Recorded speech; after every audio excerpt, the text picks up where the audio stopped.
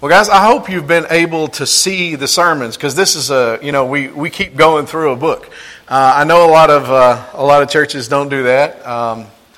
There are some folks that do more kind of pop psychology stuff with a few verses stuck in there. That's never what we're going to do. Because one, I'm not smart enough to give you anything that's going to change your life out of my head. So we're going to read the Scripture. We're going to see what the Scripture says, what it means, and then how that applies to our life. And so we've been in a series in Daniel. And like I say, I hope that you've been able to see it, because one thing kind of builds on the next thing. Today we're going to be in chapter 5, and we're going to look at the handwriting on the wall. Now, we, as a culture, used to be biblically literate enough that the handwriting on the wall, that phrase, has come into our vocabulary. So we're going to see why exactly today that is a saying. Now, in Daniel chapter 5, we see another exceedingly prideful ruler of Babylon. I mean, this guy was an egomaniac, just like his predecessor Nebuchadnezzar that we've been studying. This story, though, has a very different ending from Nebuchadnezzar's. Now, God showed amazing patience with Nebuchadnezzar. He showed him over and over that he was the true and living God. You know, the first thing was he had a dream, and it was a dream of a big statue that had different materials in it, and he didn't know what that was. But he didn't want to go to his interpreters and say, hey guys, let me tell you about this, and then them be able to make up something to go along with what his dream was. So he said, instead, you tell me the dream, and then tell me the interpretation. Now, I don't know if you've ever tried to figure out what somebody else has dreamed before, but that's not easy to do.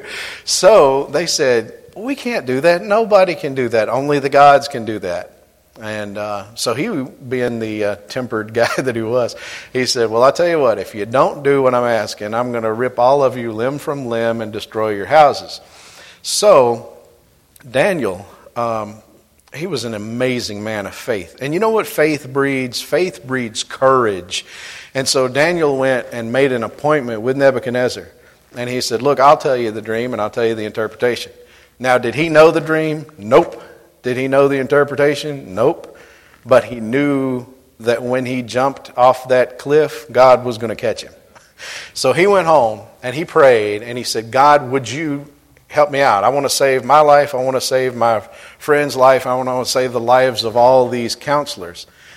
And so please tell me the dream and the interpretation. And God did. And then he went to Nebuchadnezzar and he explained all it. So Nebuchadnezzar saw the presence of the living God through Daniel then. And the next thing was, Nebuchadnezzar built a monument to himself and his greatness and his ego. And he said, everybody bow down when you hear the orchestra play. And Shadrach, Meshach, and Abednego said, no, we don't bow down to anybody but God. And so he gets them and says, all right, I'll give you one more chance. And they say, well, we don't need another chance because we're not going to do it. God can't deliver us from the fiery furnace. But if he doesn't, we're still not going to bow down. So he chunks them in the fiery furnace. They walk around with, I think, a pre-incarnate Jesus in there with them, protecting them. And then he gets them out. They don't even smell like fire. They don't even smell like smoke. And he says, wow, that's an amazing God that can deliver you from the fiery furnace. So again, he sees this same God showing him his presence. Well, then he has another dream. And in Babylon, what they do is they have a dream, and then they ask everybody that doesn't know the answer, and then they finally call Daniel. Okay, so they did that again. And Daniel comes and says, okay, I can tell you what the dream is. The dream is God's calling you to repent. And if you don't repent, judgment is coming. Well, he didn't repent. And then God gave him a whole year in which to repent. This is sort of a summary because I don't know if y'all have been watching, but I'll get to this message in a minute. And so he didn't repent, and so he was driven out, lost his mind, was acting like a wild animal. And then finally God humbled him to the point that I think he became a true believer and a follower of God. Well, this king that we're going to read about now, Belshazzar, and that sounds like Belteshazzar, which is the name given to Daniel, but it's not the same. So after that humbling, he finally repented. But this guy that we're going to study today, Belshazzar, knew about this and still didn't humble himself. Now, why did God give Nebuchadnezzar such amazing grace, so many opportunities. Was it because he was a great guy? No, he demanded that the interpreters tell him his dream, and when they couldn't do it, he said, well, we're going to tear you limb from limb. He's not a nice guy. And then he made that statue that we talked about to himself, to his own ego. I mean, this guy was an egomaniac, and he was also an idolater. You know, people, when I fill out a form for New Orleans Baptist Theological Seminary, it says, what is the condition of the spirit? What is the spiritual condition of the person you spoke to? And seeker is on there. I never put seeker because I don't know what that is. The Bible says no one seeks after God, so I've never put seeker on there. But I tell you, Nebuchadnezzar was not a seeker. He was an idolater, and his primary idol was himself. But God He extended him massive patience, grace, and finally gave him repentance. But God gave Belshazzar judgment. Now, why? That's something we need to look at chapter 4 and chapter 5 together and say, why did Nebuchadnezzar get treated completely differently than Belshazzar? Can God treat people differently? Yep, he can. Is that fair? Well, that is a good question. And it's a question that the Apostle Paul raises in Romans 9. In Romans 9, starting in verse 10, it says, when Rebekah had conceived children by one man, our forefather Isaac, though they were not yet born and had done nothing either good or bad, in order that God's purpose of election might continue, not because of works, but because of him who calls, she was told, the older will serve the younger. As it is written, Jacob I loved, but Esau I hated. What shall we say then? And so Paul is a masterful arguer. He goes, well, what's the deal with this? Is there injustice on God's part?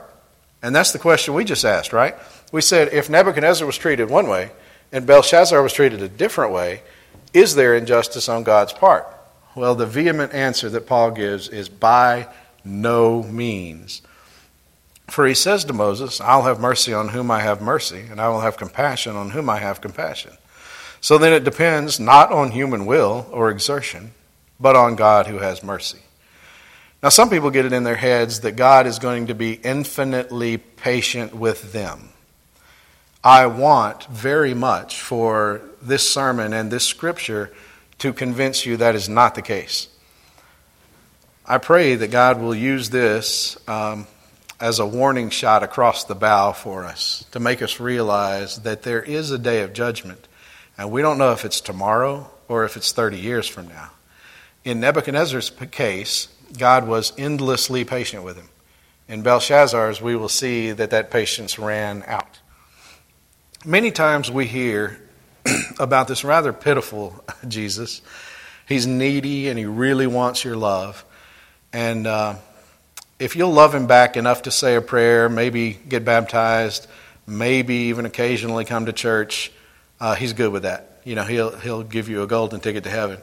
He's just wringing his hands waiting on you to come accept him. That is a distortion, a gross distortion of the gospel. If you're presuming on the patience and long-suffering of God, then let this sermon be a warning to you. And for those of us who are in here and are believers, let it be an encouragement to you to tell somebody else, okay? Because we don't know how long they have.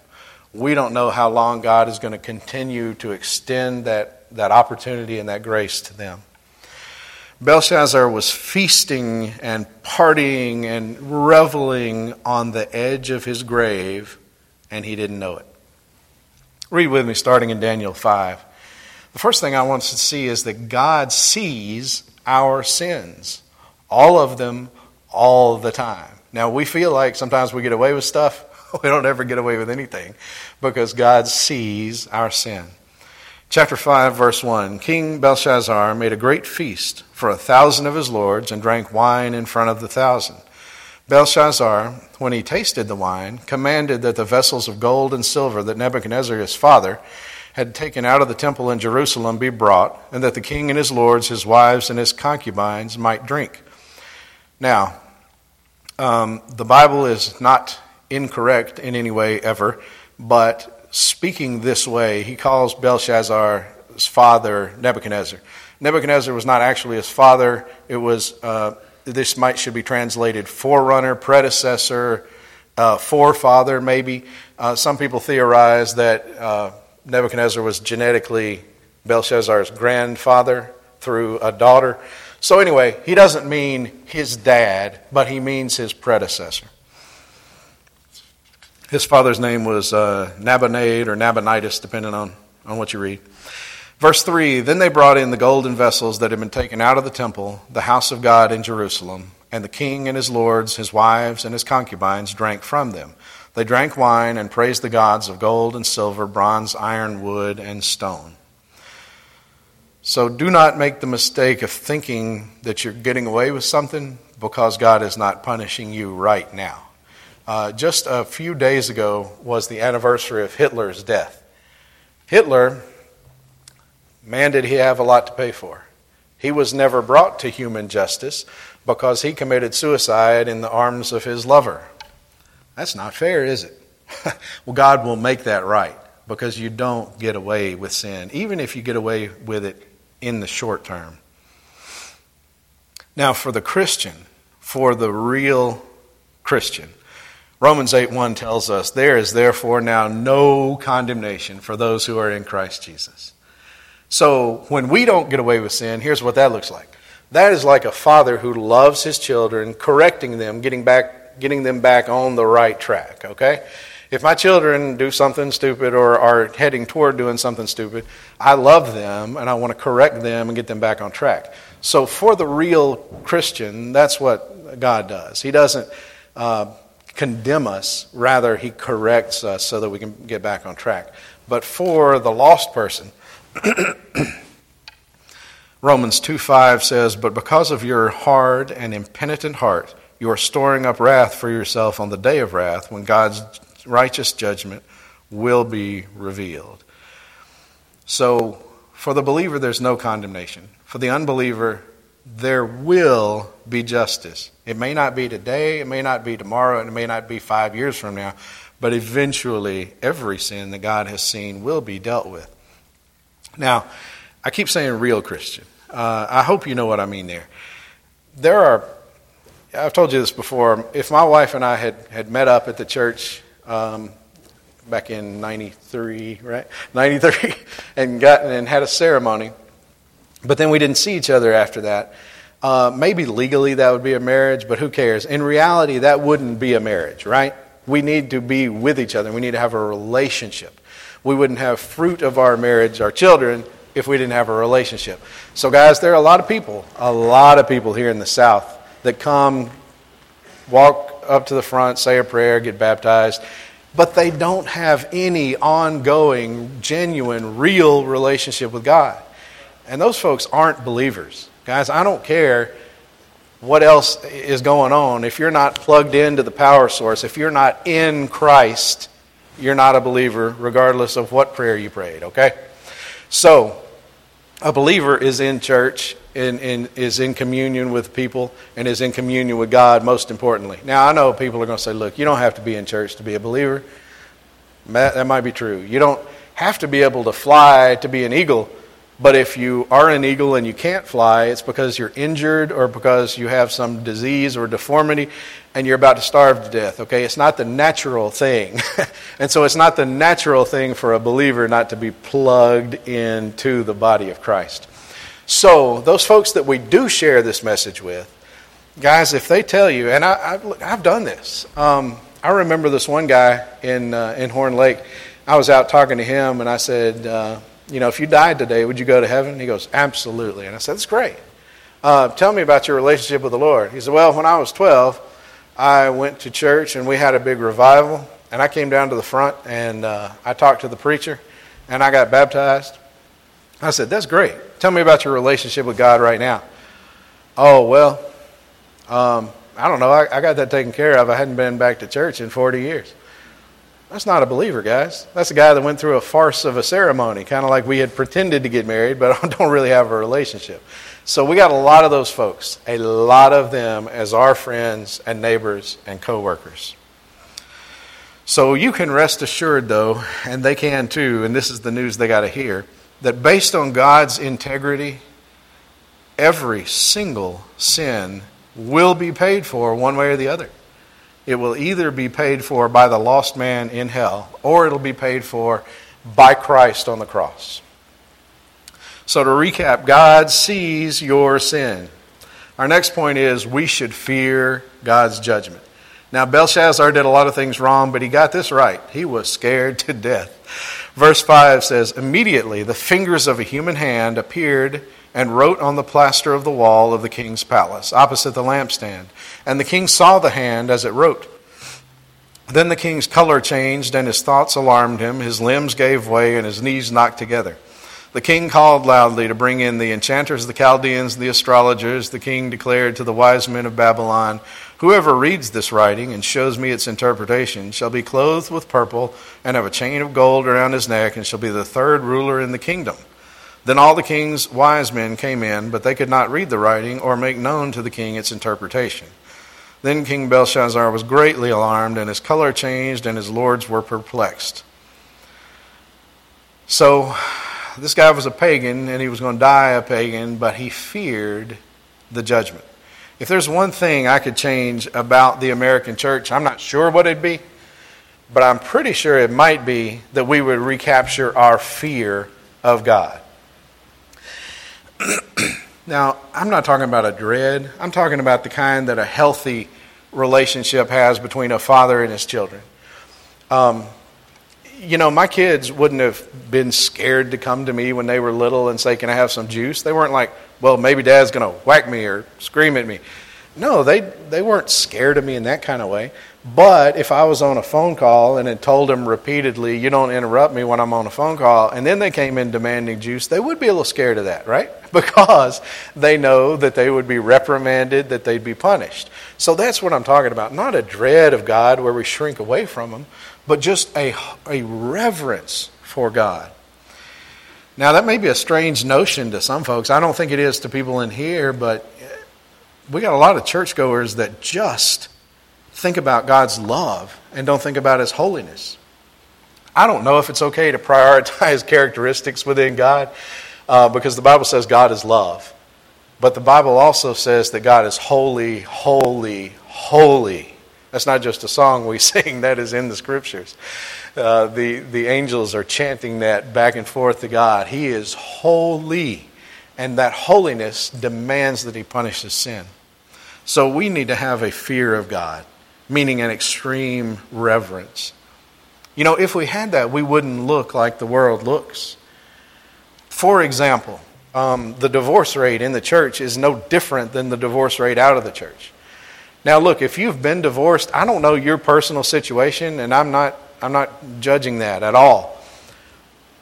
But as a whole, if we feared God, the divorce rate in the church would be different, markedly different than the divorce rate outside the church.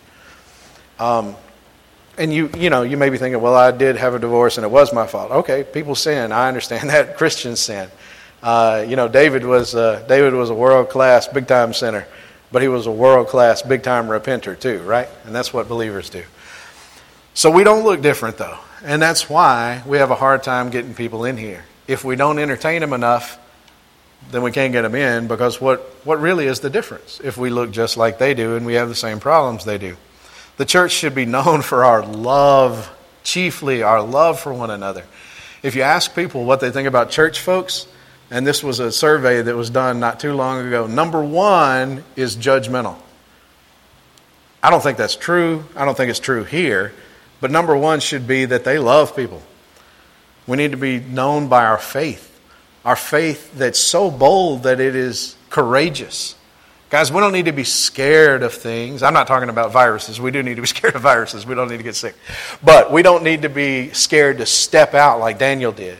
Look, Daniel didn't even know what this guy's dream was, and he volunteered to go interpret it for him back in chapter 1, okay? He's bold because he has faith in a big God. Guys, we need courage. We need evangelism, courageous evangelism. That's what I want us to be known for. So may we here at this church fear and revere God so much that it actually impacts the way we live, and we can have that testimony before our neighbors. Now, for those who have not come to God in repentance and faith, fear God's judgment. Luke 3:7 says, and this is John the Baptist. He says, he said therefore to the crowds that came out to be baptized by him, and he's a plain-spoken fellow.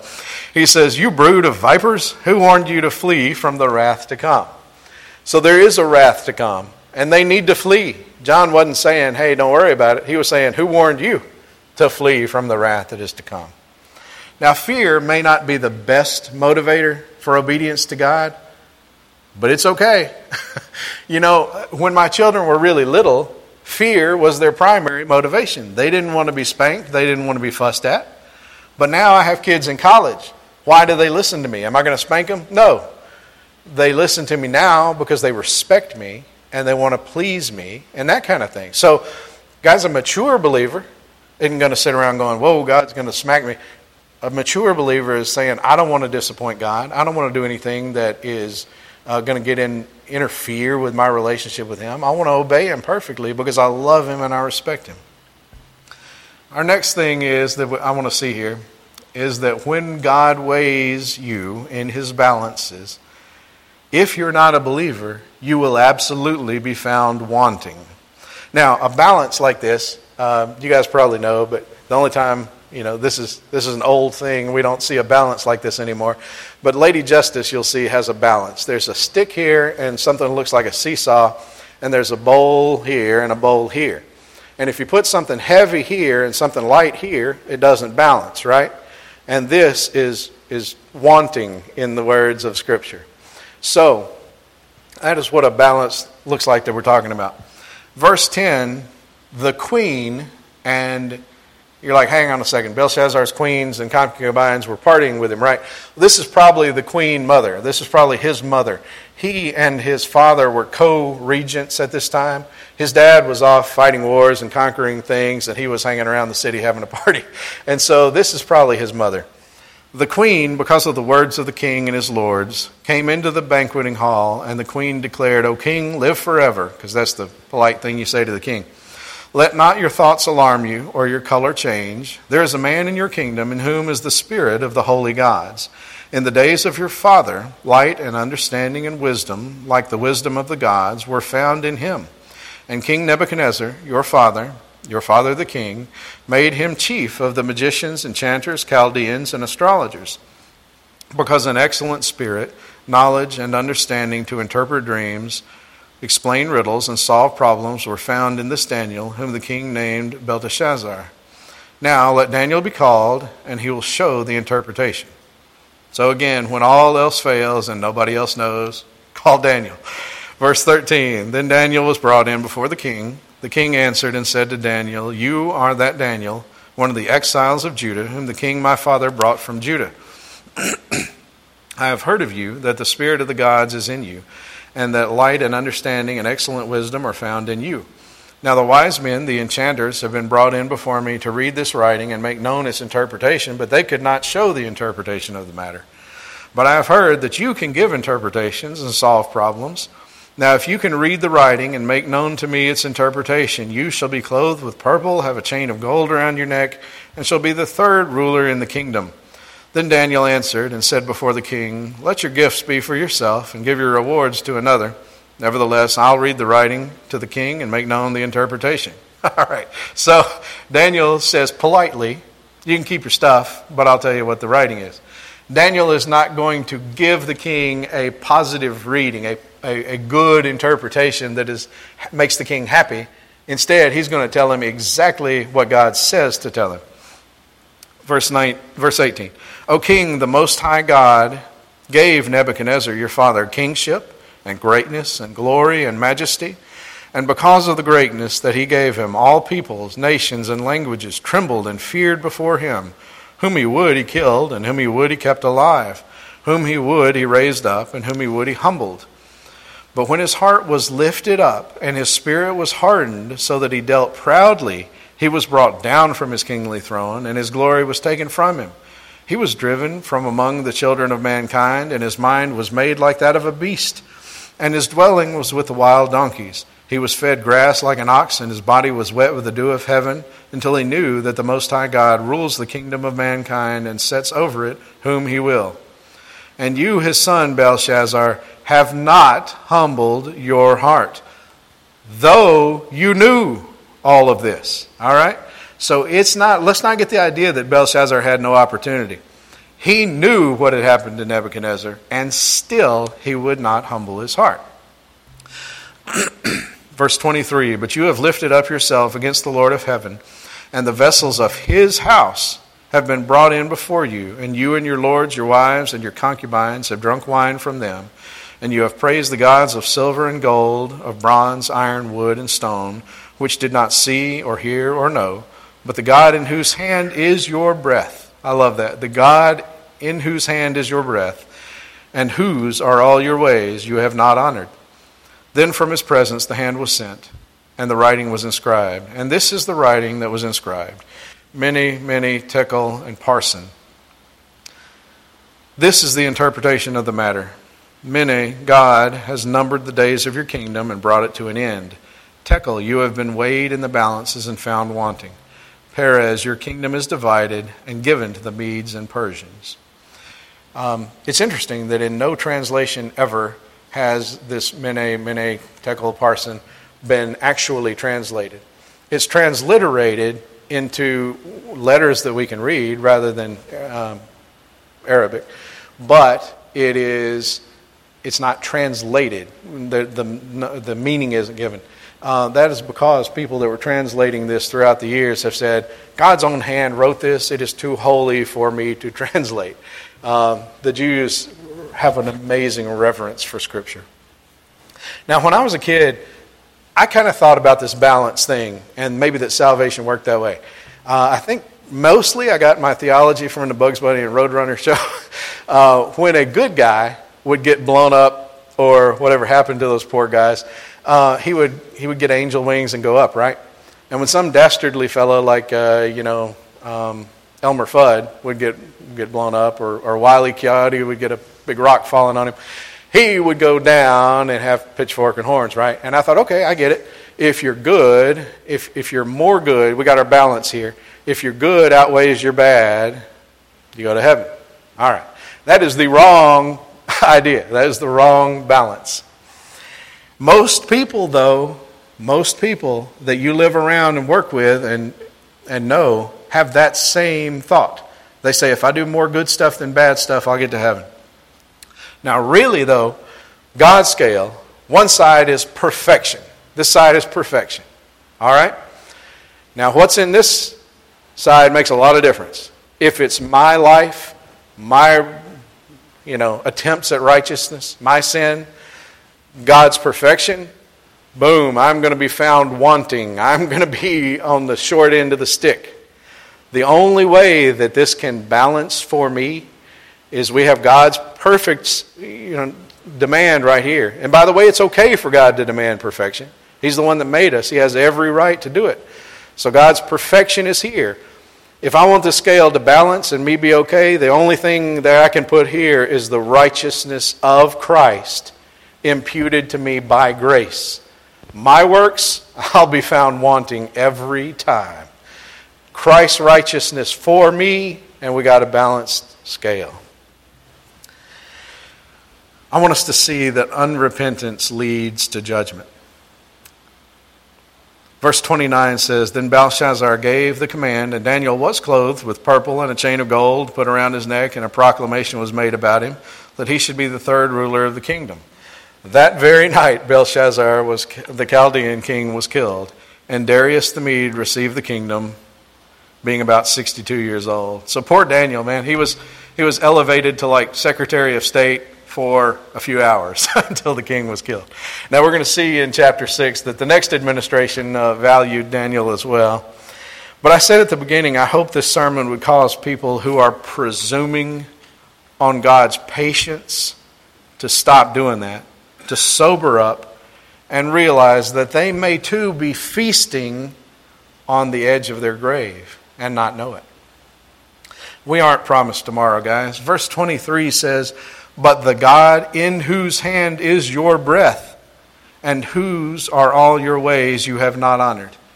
Your next breath comes from God.